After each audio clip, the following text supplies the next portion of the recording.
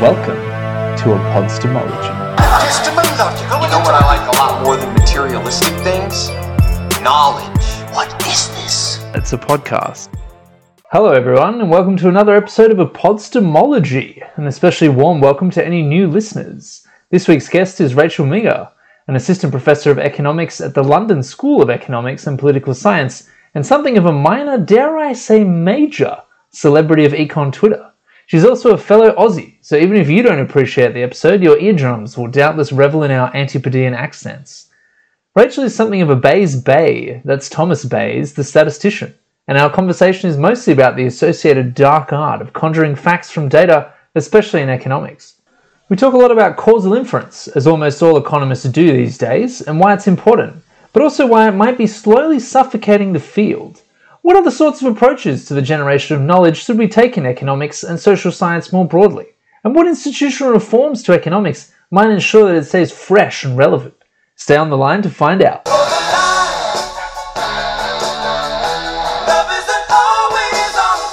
epODstemology. Hello everyone, welcome Rachel Meager to the show.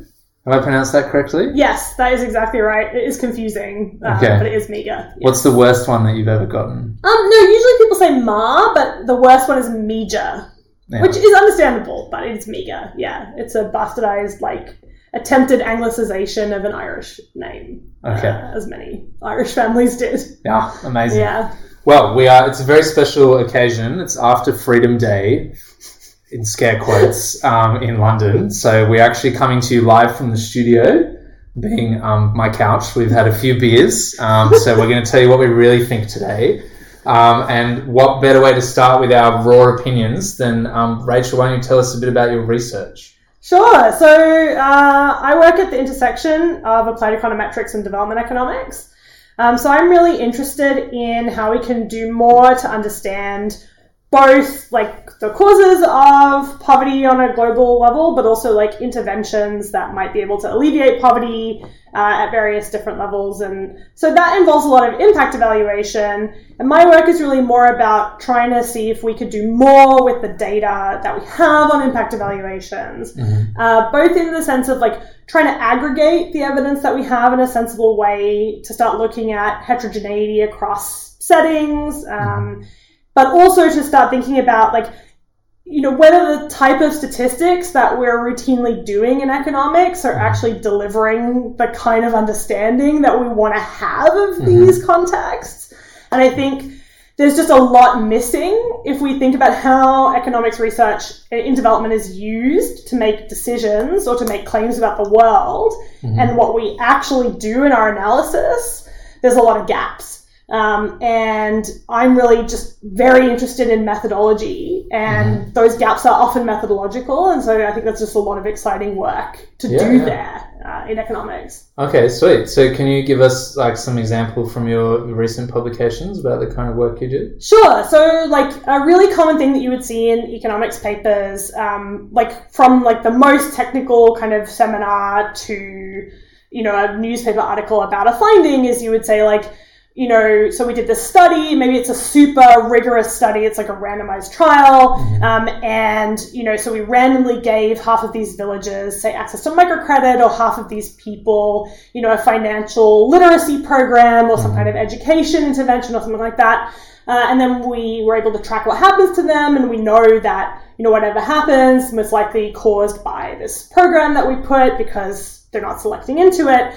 And so we have whatever outcome we have. And then our conclusion is therefore this program has this effect on people. And so, we've gone from, a finding on a particular sample that is to some extent representative of a population of people, but we're just extrapolating in this wild way beyond any kind of sensible notion of a population that a statistical theory would actually support you extrapolating. After evaluating millions of pieces of data in the blink of an eye, the Gambletron 2000 says the winner is Cincinnati by 200 points. Why, you worthless hunk of junk? People want to do that, and I think it's reasonable to want to do that because the discipline of economics, or social science in general, is underpinned by this idea that, microcredit has some kind of core mechanism that is how it quote unquote works. Mm-hmm. So you want to extrapolate. But actually, the stats that we're doing are not designed for that kind of extrapolation. Mm-hmm. So I do a lot of work, and recent work that I've done actually is focused on microcredit, looking at different randomized trials of microcredit in different settings, and actually quantifying stuff as basic as like, what's the actual variation in the treatment effects of microcredit across different settings? Yeah. It's not a trivial question because there's also sampling variation in the studies. So you need to decouple the sampling variation from the real variation. And that's just challenging to do statistically. Yeah. And it turns out that in the case of microcredit, there's much less variation than there appears to be because there's a lot of sampling variation in these studies. Okay. So actually, like, microcredit pretty uniformly doesn't do all that much very exciting, unfortunately. That's a bummer. Like, there's some nuance on that, but like, you know, this is the kind of claim that people want to make about things like microcredit. Does it work? Does it not work?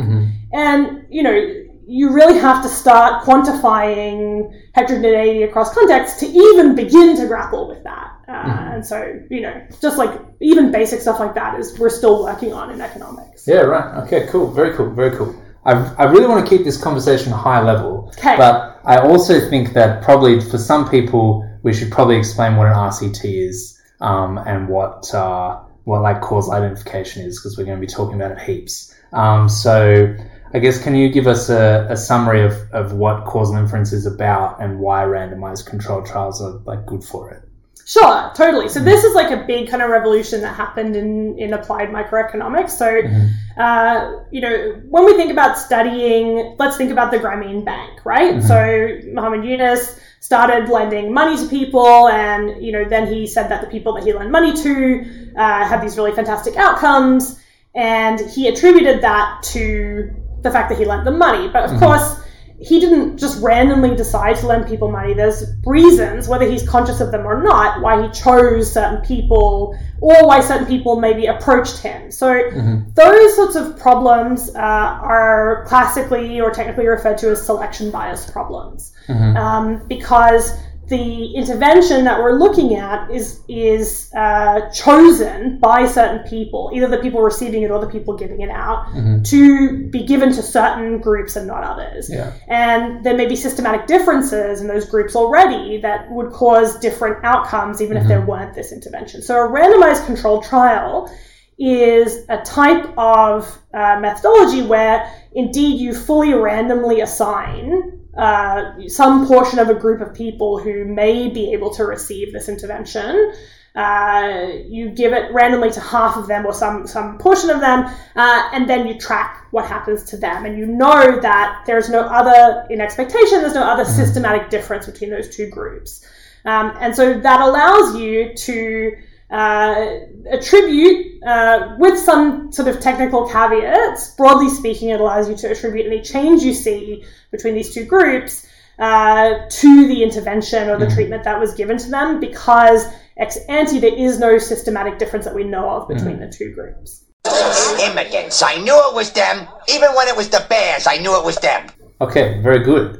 So then I guess that brings us to our kind of big question for this episode, which is like, what do you see as the role of statistics in social science?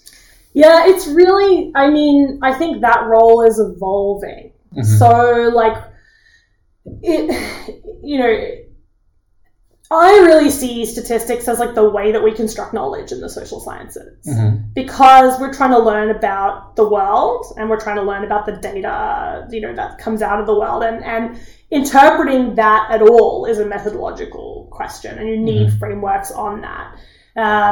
So, I mean, at the moment, there's a lot of different ideas about what that should be and how that should be done. So I don't know that, like, my view of that is probably like kind of unusual. Sure. But like, I think, you know, statistics always has in mind like a question or a decision.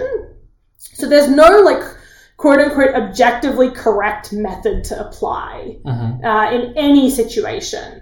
And there's always costs and benefits of any statistical procedure you could design or imagine. And it's just a question of like, what is discerning for yourself as a social scientist, like what is the question I'm really interested in? That would determine what kind of stats I need to do.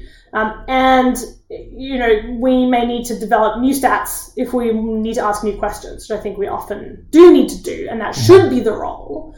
Unfortunately, I think in many cases, the actual role of statistics in social science is like as a hurdle that people feel like they need to jump over to make like an idea that they already believe is true seem like quote unquote rigorous or improve it in some way. And I think that's like unfortunately the role that it does sometimes play as well.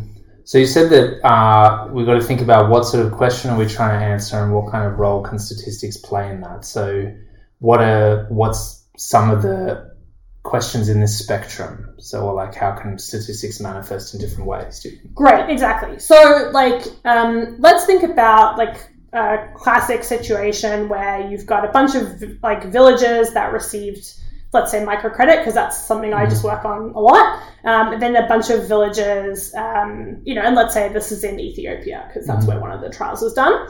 And so, you know, what you really want to know is whether microcredit improves people's lives. Okay, so that's like impossible to measure. You know all about that. Like, how, you know, is life good? That's just, you know, there's just no economist that would dare to attempt to measure that. So, except for you. So I'm mostly critical. That's very, exactly. So that's very difficult, all right? But even if you narrow it down and you say, okay, all I care about is like business profits, right? So like people in these villages run businesses. Hamid Yunus is saying that if we give them these loans, they can expand their businesses, they'll be more profitable. Fantastic. All right. So the classic statistical framework that you would bring to that, if you weren't thinking about what the question is, you would say, I'm supposed to measure the impact on business profits. Okay, so what I'll do is I'll compute the average in the two groups. So I'll look at the average profit in the group that got microcredit, that's the treatment group, and I'll look at the average profit in the control group, and I'll look at the difference. And then I'll say, well, that's the average treatment effect of microcredit, and that's the number that I care about. But actually, like, you know, if you just make one person in that set of treated villages mega wealthy, you will have a ginormous average treatment effect. That's probably not what you actually were hoping for. Right? If you make one person mega wealthy and everybody else stays the same, you massively increase the inequality in the villages, and you're not like raising everybody's living standard. It's not development. Exactly. So you're not like, when we actually think about development, we have a notion of like communities getting more resources, like groups of people doing better overall, not one multi-billionaire living in a village in Zambia, right? So if that's what you care about, you can't look at an average, right? Because an average doesn't distinguish between everybody getting X amount more and one multi-billionaire getting everybody's X. So there are statistical methods that allow you to look at that. So like some follow-up work that I did to my first microcredit paper was saying like, let's look at the way that the shape of the profit distribution changes when you introduce microcredit. So not just looking at the average, but looking at the entire shape. And actually we could see that there are small positive average effects of microcredit. They're very noisy, they're very small, but they are composed of a heterogeneous effect on the distribution where it's zero almost everywhere, and then in the tail there's a noisy large positive effect. So it looks more like, to the extent that anything happens in microcredit, it's like some guy is getting kicked up into the tail of making a lot more profit. Maybe it's hard to do inference there. Actually, it's not that dissimilar to what we think capital markets do in developed countries. Some person wins big. It's hard to do inference because those are rare events. But for most people, it doesn't benefit them. So if you think about the right question, it's very obvious you need to do something like this. You just say, okay, I actually was thinking about everybody kind of doing better. So I need to look at kind of the distribution of this group's outcomes, you know, not just the average. But if you just think about, like, what was I taught to do in stats class, you're taught to compare differences in averages. But that doesn't correspond to the question you actually care about. Oh, people can come up with statistics to prove anything, Kent. 40% of all people know that. That also leads well into my next question, because you brought up stats class, which I guess alludes to kind of like what the basic skills are that we learn and that sort of thing. So when you first started talking about the role of statistics in social science, you said that this is sort of evolving. So where can you give us like a brief history of it? So where do you think it started? Where's it going? That sort of thing. Well, it's hard. Okay, so it's hard for me to speak broadly to social science because I'm much more economics, based in economics. Yeah. So even that, I think it's difficult. Like statistics itself has got such an interesting history, and it's so statistics and econometrics were kind of one discipline-ish until about 1950. So before 1950, there were both Bayesian and frequentist statisticians. And at that point, it was just very difficult to do Bayesian stats because you have to do a lot of math with these like distributions and like computing posterior distributions from, it's just very complicated to do if you don't have a computer. I'm afraid we need to use math. So at that time, the frequentist methods of Fisher, so the p-value, and Neyman and Pearson, so null hypothesis testing, were much more dominant because you don't need a computer to implement those things. They're very simple, and they're based on... Still pretty arduous. I mean, compared to Bayesian modeling, those are much more simple methods. And so those were sort of used... and then econometrics and stats kind of split off from each other around the kind of World War II, Cold War era. Okay. And at that point, actually, stats started to become somewhat more Bayesian. So, like, intelligence departments from that point onwards were using Bayesian statistics. Like, Alan Turing used, like, a proto-Bayesian computing methodology. But econometrics remained pretty frequentist and was focused on other questions. Okay. And so kind of what happened since then is that the computing revolution happened, and now there's like a big resurgence in Bayesian methodology in stats that hasn't really made its way over to econometrics. And so we are still, broadly speaking, in a mode where we're doing t-tests, looking at p-values, like comparing differences in means. And, that's sort of, of course, it's not all like that, but that's kind of broadly speaking where we're at. And there is, I think there's now quite a big gap between formal stats and then econometrics. Right. And then, of course, even an additional gap between, like, formal econometrics and what people actually do in practice. And so, there's just a lot of different, I don't know how to give like a good historical overview. That's right. So what is the difference between Bayesianism and frequentism? So it's tough. It's tough to kind of, and people have such different backgrounds in this. But no matter what I say, someone's going to get mad at me. Someone's going to be mad. Actually. But I think, like, broadly speaking, frequentist stats is based on conceiving of probability as a long-run frequency. And so when we get a given data sample from a population or whatever, we just get this data sample, the way that we quantify our uncertainty is we ask, like, a hypothetical question about if I were to get another random sample from this population, what would I see? What would I see, under different circumstances? So, if the world was really like this, if I did this repeated sampling, I would see, outcome A. If the world was really this other way, if I did repeated sampling, I would see outcome B. And it uses that kind of logic to sort of quantify uncertainty. Okay. So like if I'm flipping a coin and it's an even coin, then I would expect it to come out 50-50. Exactly. If I flipped it 100 times, but if it's weighted, then I'd expect it to be 75% heads. Or Perfect. Exactly. Yeah, okay. Right. No, that's excellent. That's exactly right. So Bayesian statistics, on the other hand, is much more focused on a more generalized notion of probability that doesn't necessarily rely on long-run frequency. So if you say, like, what's the probability it's going to rain today? Well, today only happens once. So, or Donald Trump's election. Exactly. Right. So there's only one time, like, or 2 times or whatever. That's not enough. But yet we want to use probability to describe our uncertainty around events that only occur once. Bayesian statistics offers a way to, instead of saying, if the coin was a fair coin, then I would expect to see this type of data. If it's weighted positively, I expect to see this type of data. Instead, we would say, given the data that we have from the world that we're in, now what do we think the probability is that the coin was even? Yeah.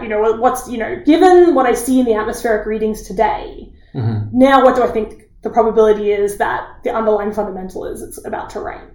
As opposed to saying, on days that it rains, here's what the atmospheric readings looks like on days that it doesn't rain. Okay. So it's, instead of asking, given what the situation could be, what's the data that I could see? You say, given the data I did see, what could the situation be? Okay. So it's that reverse conditioning. So that's actually formally the correct object in some sense. If you're trying to make inference about the world, you're making inference about this thing you don't see, conditional on the data which you do see by definition. Yeah. So in some sense, that's the correct object, the posterior probability, posterior being given after I see the data. The difficulty is that to compute that object, you can't just have the data. You also need prior probability. You need information outside the sample that you have about the relative likelihood of these states of the world. Because you know that the information you're getting now is occurring in a broader context.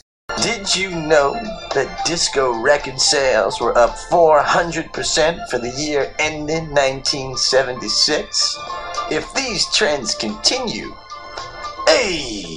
that's kind of the methodological difference. But of course, if you were to ask, say, Michael Betancourt, who's a much more technical statistician than me, he would say a Bayesian is somebody that uses the language of probability to quantify uncertainty. Okay. Yeah. So formally, formally speaking, frequentists don't do that because they never put, say, a probability on the coin being weighted or not. Okay. Yeah, I see. exactly. Right. They will, a p-value of the coin being weighted is the probability of seeing the data or a more extreme draw of the data, given that the coin is or isn't weighted. Yeah. It's not the probability that the coin is or isn't weighted. Yeah. That's a Bayesian object, but you need this other extra sample information that makes it's more complicated. It's a richer kind of space. It's a bit more difficult to execute. Okay, that's interesting because so you mentioned p-values a lot, and obviously we use heaps of p-values in science. But it seems to me like Bayesianism conforms more to Popperian scientific method, and certainly to this notion that you start with a theory.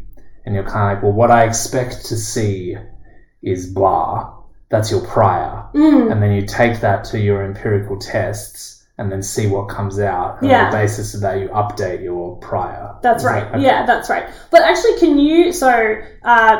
I feel like as an economist, we never get much of a crash course in history of science and stuff like that. Yeah, so if you could offer both your listeners and me a very brief reminder, because this is something you hear about, but it's if you ask me to define Popperian kind of notion of science, I would not be able to give you a succinct answer.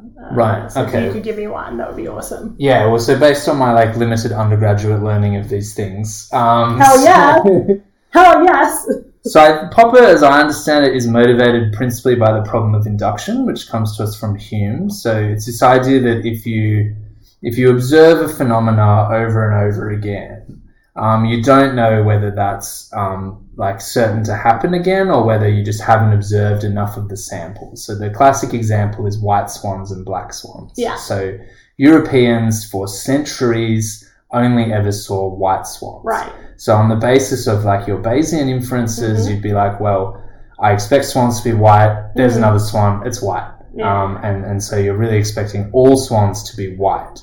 But it turns out that you just haven't witnessed enough of your empirical samples. So when you travel to Australia, you come across a black swan and your mind is blown. And you have to update your whole theory about swans.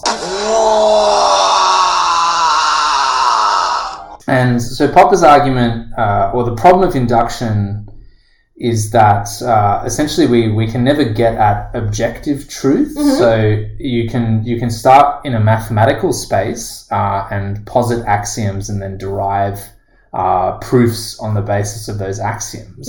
But what you've done there is derived proofs about an abstract mathematical space. So in order to bring that into reality, you're going to need to test that against some empirical data.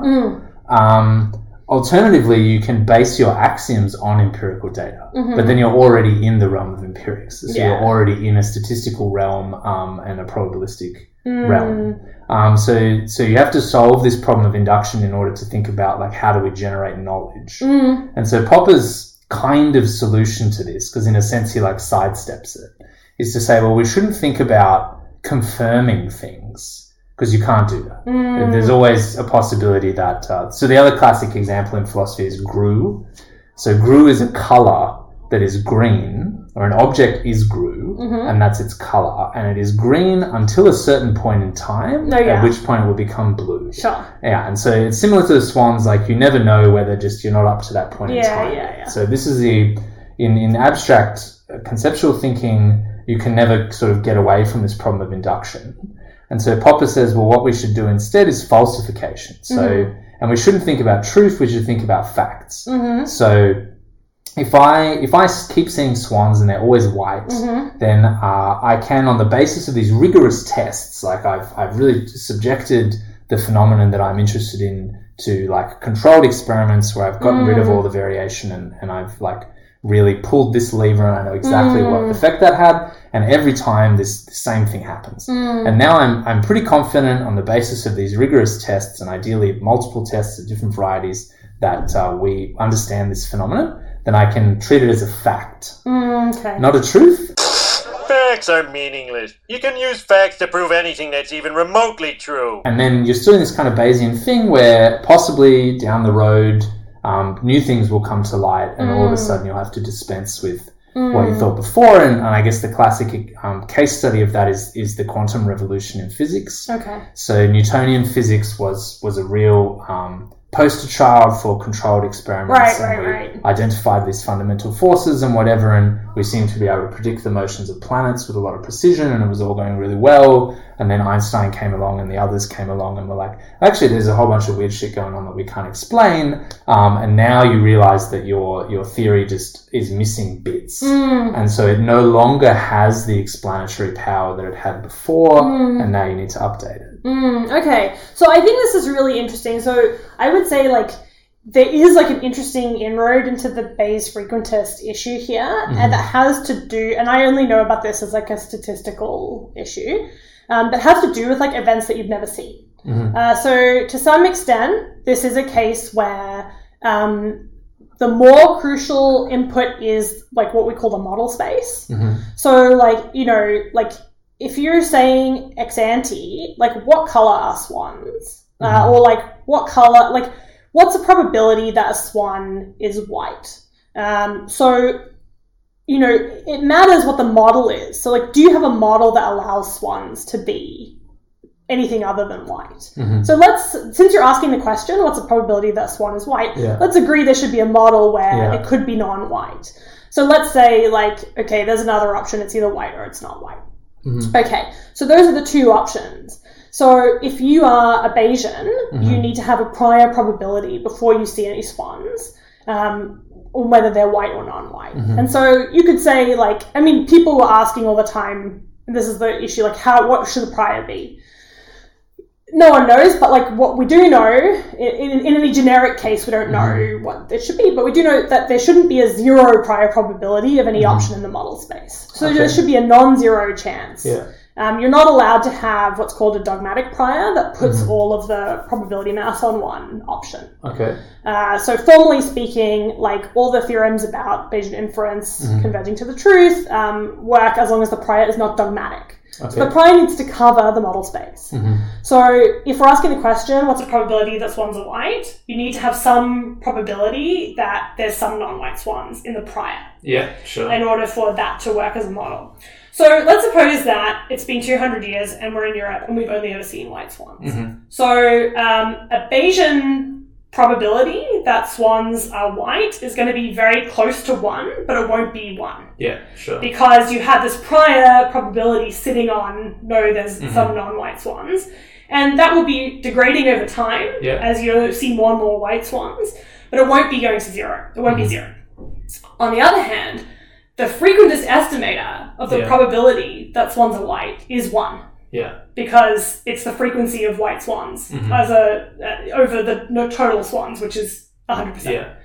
So this is one nice thing about Bayesian inference, which is that like if you have a model that corresponds to asking the question, what's the probability swans are white? You have to have probability measure on the possibility that there's some non-white swans, even if you've never seen them. So you will not go to that edge and say 100. I'm sure there's no white swans, right? Because of how the kind of framework of the model is set up. But the naive frequentist estimator is just it's 100%. Okay. Yeah. Cool. Yeah. Right. And so you said that you think over the last, say, 50 years or so, especially, there's been a growing kind of return of the Bayesian way of thinking to social science, in part driven by computational power. Yeah. Which I think is generally brought statistics into social science with an growing intensity. Yeah. I was also thinking about, in terms of the history of statistics in social science, just the way it's applied. So we're going to talk a lot about causal inference in this podcast. It does seem to me like the intensity of causal inference in research at the moment is kind of unprecedented. That if you take the clock back 20 years ago, maybe people were still claiming causation. They were still talking about their results as though they had causation. But actually the methods that we were applying were not causal methods. So do you see any kind of historical currents in how that's changed, at least in economics? Yeah, I think for sure. So I think like in economics before like the 80s, I think there was a lot of, it was more like sort of model-based inference. So we'd have like a model of how we think the economy works, and then we would like try to match some moments to it, or like fit it to some data from the macroeconomy or from, the factory you were studying or whatever. We studied traffic patterns and found that drivers move the fastest through yellow lights. So now we just have the red and yellow lights. Yay. Come on, stay yellow, stay yellow! And that was kind of interesting, and there was this desire to get to something similar to an experiment, like what Fisher, was doing with agricultural plots or whatever. There was this, because we were using methods that were really designed for those situations. And we wanted to understand, I think economists wanted to be more scientific. I think that was a kind of feeling that we had. And then there was this paper by Lalonde in the 80s. I think it was 81 actually, but I'm not I love totally all these historical sure. stats paper references. Not totally sure. So basically, he actually managed to get his hands on some actual experimental data in economics. Okay. And then he said, what if we'd applied all these methods that people have been using, claiming that they're getting causal or as good as experimental evidence?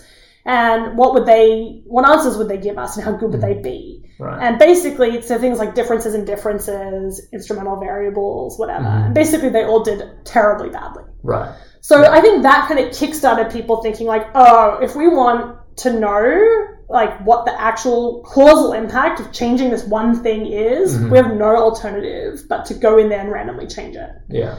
Okay. So I think that led people to, to wanting to do that, because there was this knowledge of how big the gap could be between what you think of as a sensible approximation to that experiment and the actual experiment itself. And I think we have to expect that in a young discipline. Like economics is a relatively young academic discipline. Relative to like physics or biology or whatever. Yeah, it's always annoying to me when like people in the media are like, well, how come economists didn't predict blah? Yeah. I'm like, bro, we've been around like 3 seconds. Yeah, exactly. It's like 250 years or something that this has been formally studied at best, at most. So it's like, you can't, what were the physicists doing 250 years into physics? Like, oh, I think the rock likes to be on the ground. Like, that's like... Oh, gravity! Yeah, exactly. Oh my God. No, exactly. So, we're definitely pre that. And so I think what was exciting was like, oh, but if we do an experiment, then we're kind of like biologists or doctors. Yeah. And we can actually do, there seems to be possible to do these randomized experiments. And you can actually see the impact of, just like in a drug trial, the notion is I could randomly give 50 people, a scholarship to go to primary school in Ghana, just like I could randomly give them aspirin for their headache, and I could see what happens. Yeah. And so I think that was very exciting to people because it was just we were never close to anything like that before. It just was so cool to think that you could actually get a fact like that, right? In that sense of I actually could find out. And that's so exciting. But I think, economics and social science in general, we always have this searching for our keys in the lamplight problem where it doesn't matter where you dropped your keys in the dark, you're searching where the light is. Do you know this? No, I don't, story? but I like it. So it's like a drunk man stumbling home and you come across this guy and he's peering into this pool of street light. Yeah. And you come up to him and you say, "What are you doing?" He says, "I'm looking for my keys." And you say, "Well, where did you drop them?" And he says, "Oh, I dropped them back down the street." And you say, "Well, why aren't you looking there?" And he said, "Well, this is where the light is." Yeah. I'm looking here because this is where the light is. So I think that's what happened to some extent. That's what causal, at this point, there's we can answer a limited range of questions really, really well using this methodology. And that's really exciting because there used to be no light at all. So now we have this one street light that's over here. And that's really valuable. I think it's it's a problem that people want to denigrate that because it is really exciting. Just nothing beats knowing, there is something here, cool. On the other hand, what you should not do is get confused about what you've learned. Yeah. Right? You're asking a very limited question in a very specific context. If you want to extrapolate that knowledge to something broader, you just won't be able, you're just going to need a different approach. Yeah. So if you're trying to understand something why is it, for example, that the birth rate in sub-Saharan Africa is still extremely high? It's fallen off in other places that have had, comparable economic patterns. Why is the birth rate in sub-Saharan Africa still very high? That's not a question that you can answer in a randomized trial. Right, so I actually have an ex-PhD student, Celine Zitfeld, who's now incoming faculty at the Stockholm School of Economics. Cool. And, she wanted to answer this question. And I think, there's a lot of pressure now on young economists not to answer questions like that because you can't study them with an instrument or with a randomized trial, which would really be the best. And yet, at the same time, we need to do our best to understand why it is that there's this high birth rate in sub-Saharan Africa. And you're going to need a different set of methods. I was pointing her more towards this sort of methodology that they have in political science, which is more Bayesian, which is more based on these, models of what the world could be, or different kind of theories of what could be happening, and then going in and really checking the patterns in the data in the world. If this theory is what's happening, we should see this correlation between these two variables. Let's go check that. If it's this other theory, we should see this correlation between these other two variables. Let's go and check that. Once you've ruled out the impossible, whatever remains, however improbable, must be true. That kind of investigative data sleuthing is, an incredible asset. It's, and yet we don't really teach it formally. And it's not really valued at the moment, but I think it will come back because there's just a limit to how much you can learn in randomized trials. Yeah, well, let's talk about that a lot. So that sounds, what you just described to me sounds a lot like sort of preparing falsification. So you are adjudicating between competing hypotheses. You've sat in the armchair, you've had a good think about it. You're well, it could be this, could be this, could be this.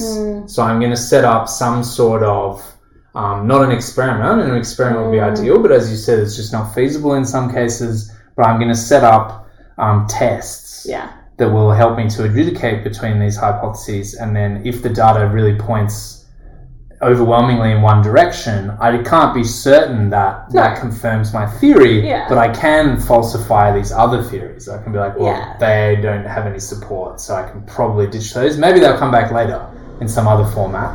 But I think that certainly one of my grievances with economics at the moment, and it's interesting that you mentioned Pulsar, because I feel like they're very much following economics down this causal inference pathway, is that approach to knowledge building has sort of been lost. So I as an anecdote, I remember Angus Deacon's always banging on about this because he's not a fan of randomised control trials, or at least he thinks they're a bit over-egged. And he was making the point that you can learn a lot in a scientific sense from just crosstabs, like just sort of getting summary statistics and being like, well, it's not this because that doesn't make any sense. And someone put a tweet up on this saying, oh, well, forgive me, but I prefer my knowledge to be driven by science. Oh, and what they meant was randomised control trials. And I was like, oh, God. Yeah. And, they had a PhD from a very, very top school. And I was like, this feels to me like a failure of education about what science is. I think that's true. I think there's like a, it is just a failure of education, or like an over-identification with like medicine, for example. But even medicine like struggles to deal with the fact that like the human body and also human societies are like complicated interlocking systems. Yeah, epidemiology. Exactly. Like it's very complicated. Like you're not going to be able to get the whole puzzle from things that you could get from an experiment. Like, so I'm not as pessimistic as Deaton. Like, I obviously share some of his concerns because a lot of my work is about like quantifying the limitations of randomized trials. But like, actually, when we go in and look at it, like a lot of these results are quite generalizable. That's just one question, right? That's not the same question as like, okay, well, why, did credit access have this or that effect in certain regions? That's a different question, and you would need a bigger machinery and a different type of modeling kind of approach. But like, we're going to have to, I think, develop a new kind of approach to inference for social science, because nothing on the shelf at the moment is going to cut it. Like, we need a way to stitch together, like these really well identified causal effects from experiments with crosstabs from the actual world that we live in.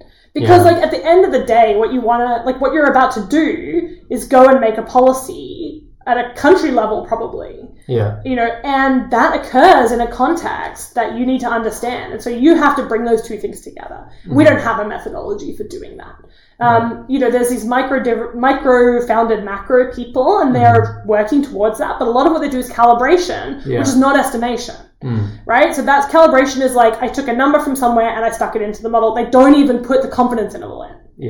So why don't they do that? Because it's very difficult. It's very difficult to do. We don't have a standard methodology to do it.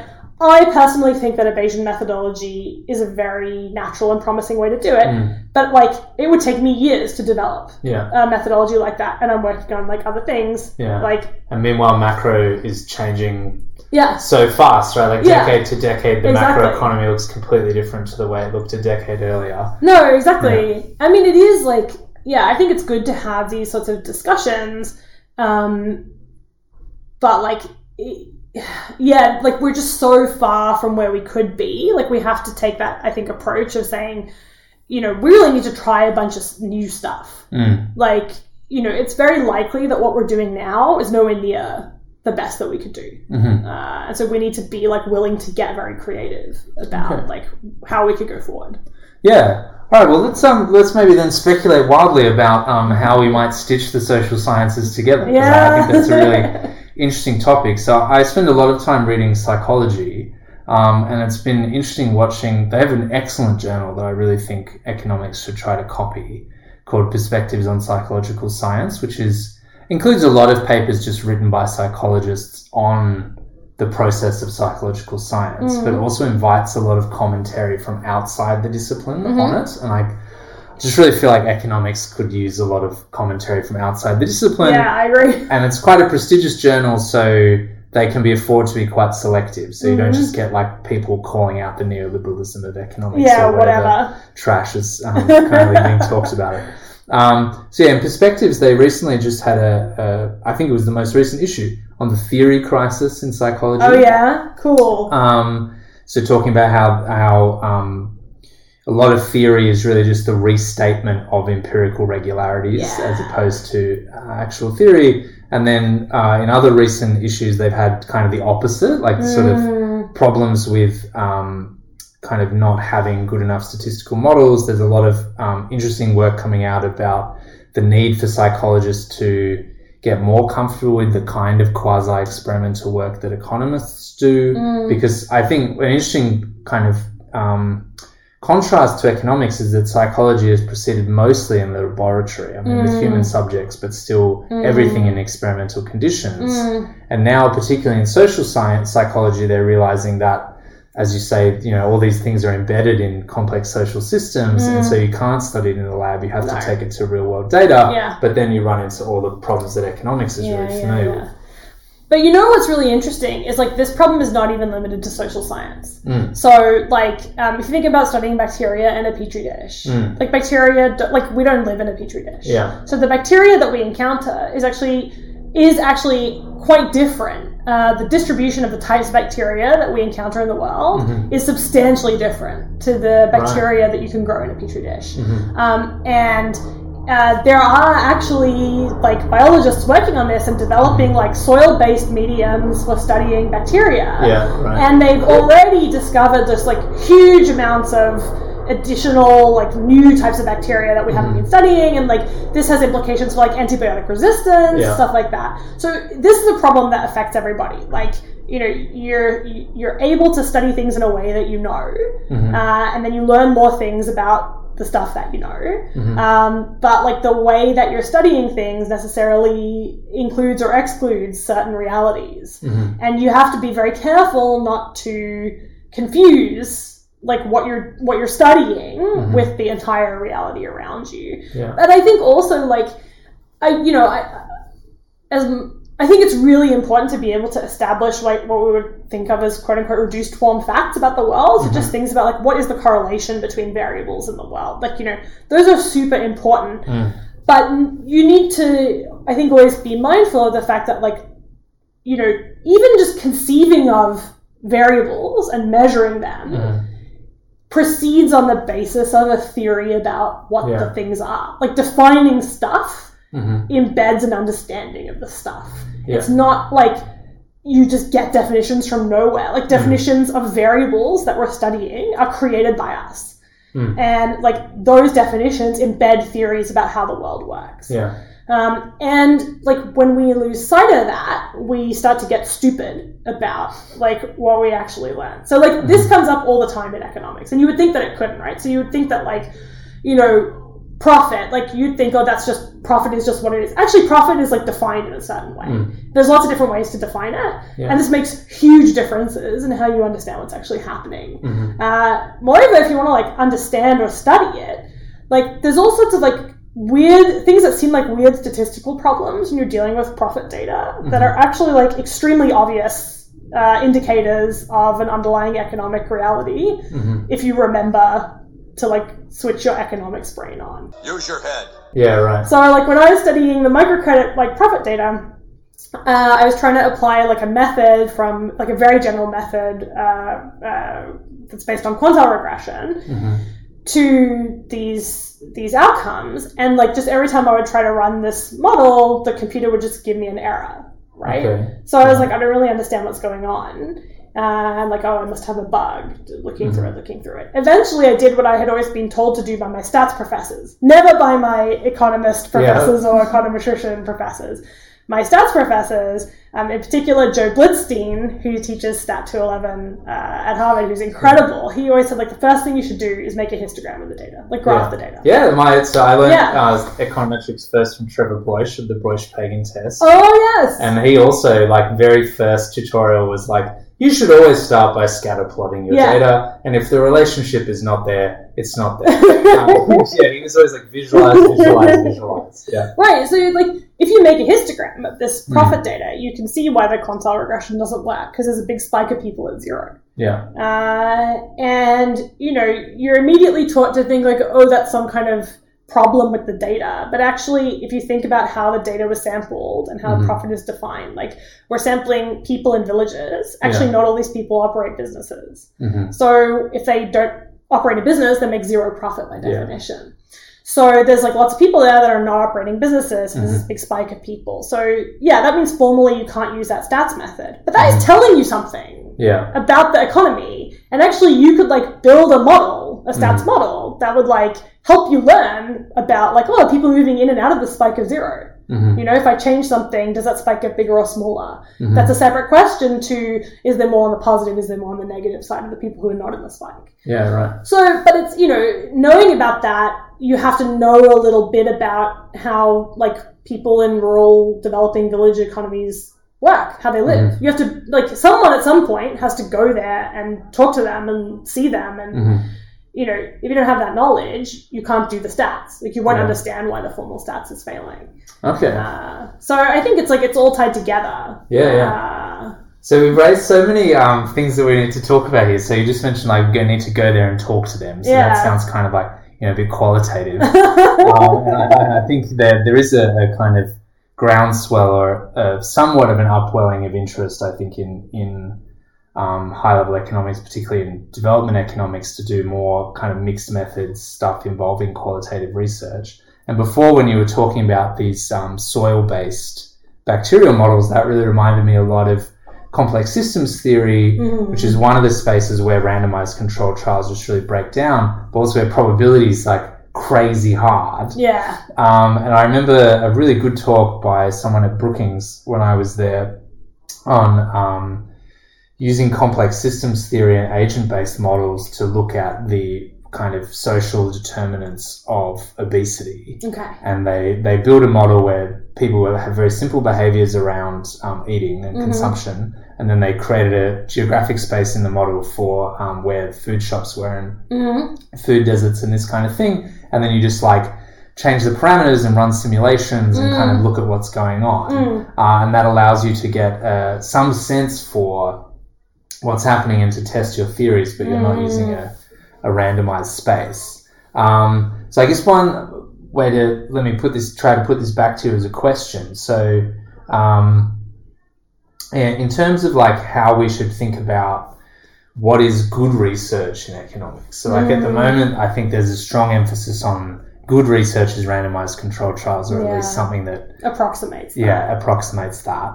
And also ideally answers a pretty interesting question, but I think we put a very strong emphasis on identification at the moment. So if we think that that's a bit too heavily weighted in one direction, and we wanted to promote a diversity of good research, what do you think are some of the markers of good research in terms of stats, in terms of methodology? Yeah, it's a good question. So it's very, I think that good research starts with like a question that you can actually care about. Who cares? Yeah. Like, I think that is like a bar that a lot of research projects don't clear. Like, no, like, you know, there's just, and you have to start with like, why would you care about this thing?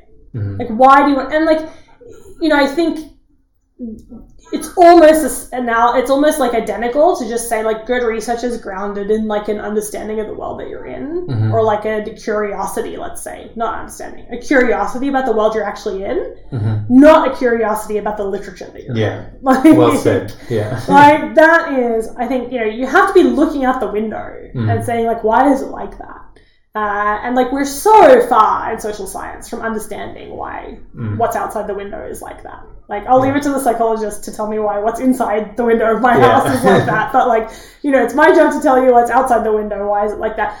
You know, just anything, just like, you know, based on that curiosity, I think is the first thing. And then I think you want to say, you know, once I've got a question that I could actually care about, what is a way of getting traction on this question that I could actually believe?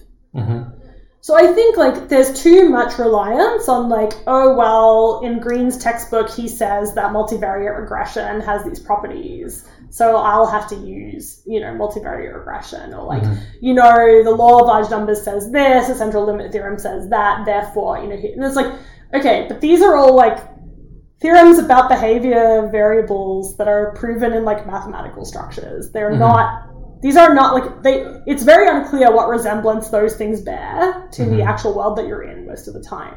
So instead of thinking about what methodology is like approved by the people in your profession, you need to think like, what methodology would allow me to like actually learn something about this question that I care about? Like, you know, what information would I need to know? What kind of problems would I be confronting if I was trying to do this inference? Like, and I think those are kind of the major ingredients. Like when I'm advising students or when I'm thinking about my own work or reviewing papers or whatever, I'm like, is this a question I could actually care about? Yeah. And is this, like, do I actually believe that this method is delivering me any kind of new information about this question that's relevant to this question? Yeah. I think that's kind of what I think of as good research. And then once you've done that, not to like oversell what you found or try to pull kind of extrapolate beyond what you could actually get.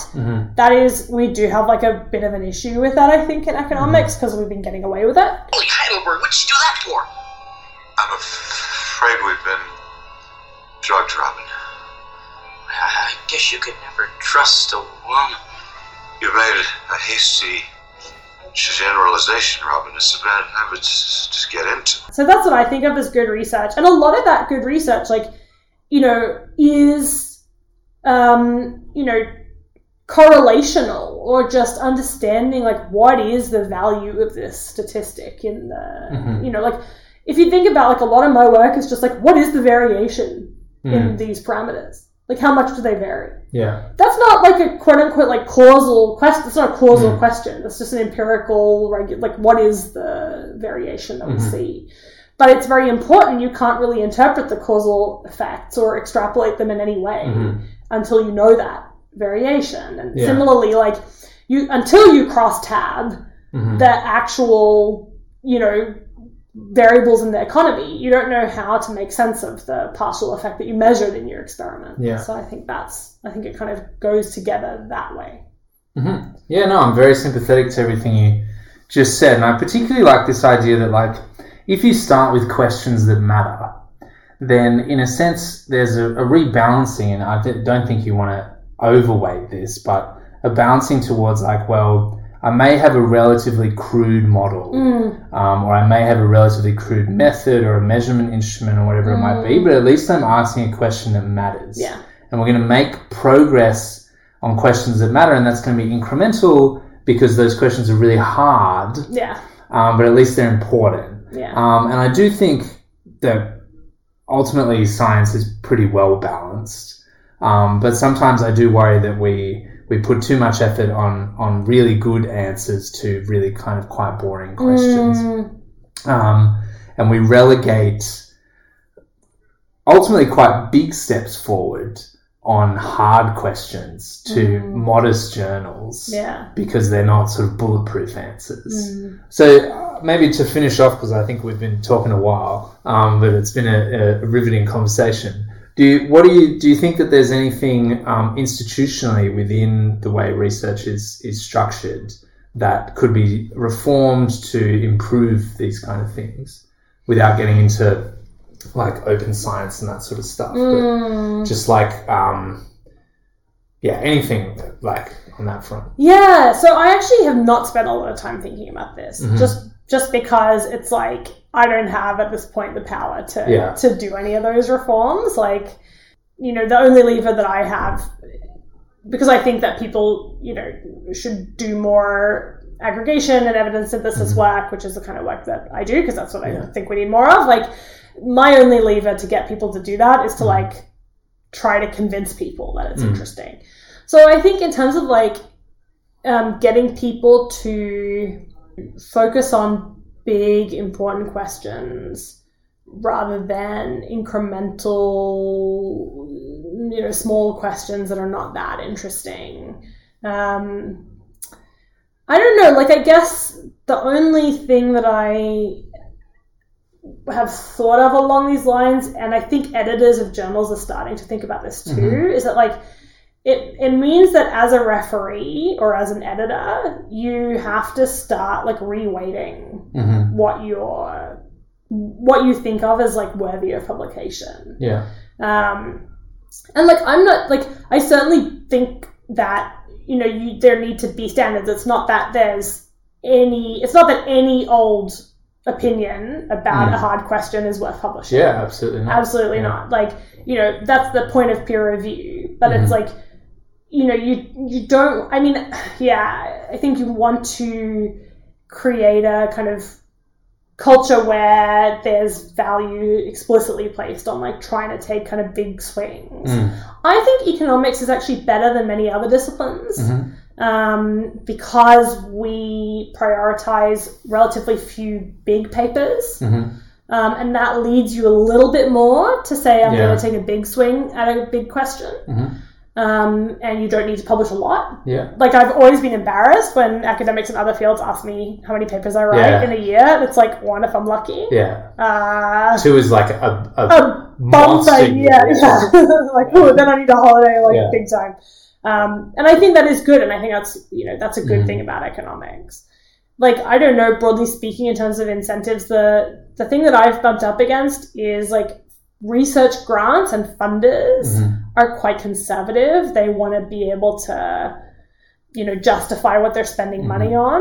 They kind of want to see the output when you pitch the exactly. grant. And so that makes it hard to take a big swing. So if I could, like, put, like, a prayer out into the universe type of thing, I would say I would like it if there would be more research funding for bigger, more complex, thorny questions. And I think there have been some, like we saw, like Berkeley's initiative for transparency in the social sciences. Yale had their Y-Rise initiative. But so far, there hasn't been a sustained source of funding year on year available for researchers that want to do, you know, methodological innovations, tackling questions that, you know, like, there's lots of funding for randomized trials. That's not to say, like, there's lots of competition for that funding as well, but, like, every year there's, like, funding rounds for randomized trials. There is not funding rounds every year for, like, evidence synthesis. Sure. You know, like, we are watching it, and it's, like, once every 3 or 4 years, somebody somewhere, like Settle, which is a different imprint, did one a couple of years ago, and we were lucky enough to get one grant from there. But otherwise, you're really in this wasteland where you're waiting for, like, Bits to do one round, Settle to do a round. Like, there's no sustained research funding for it.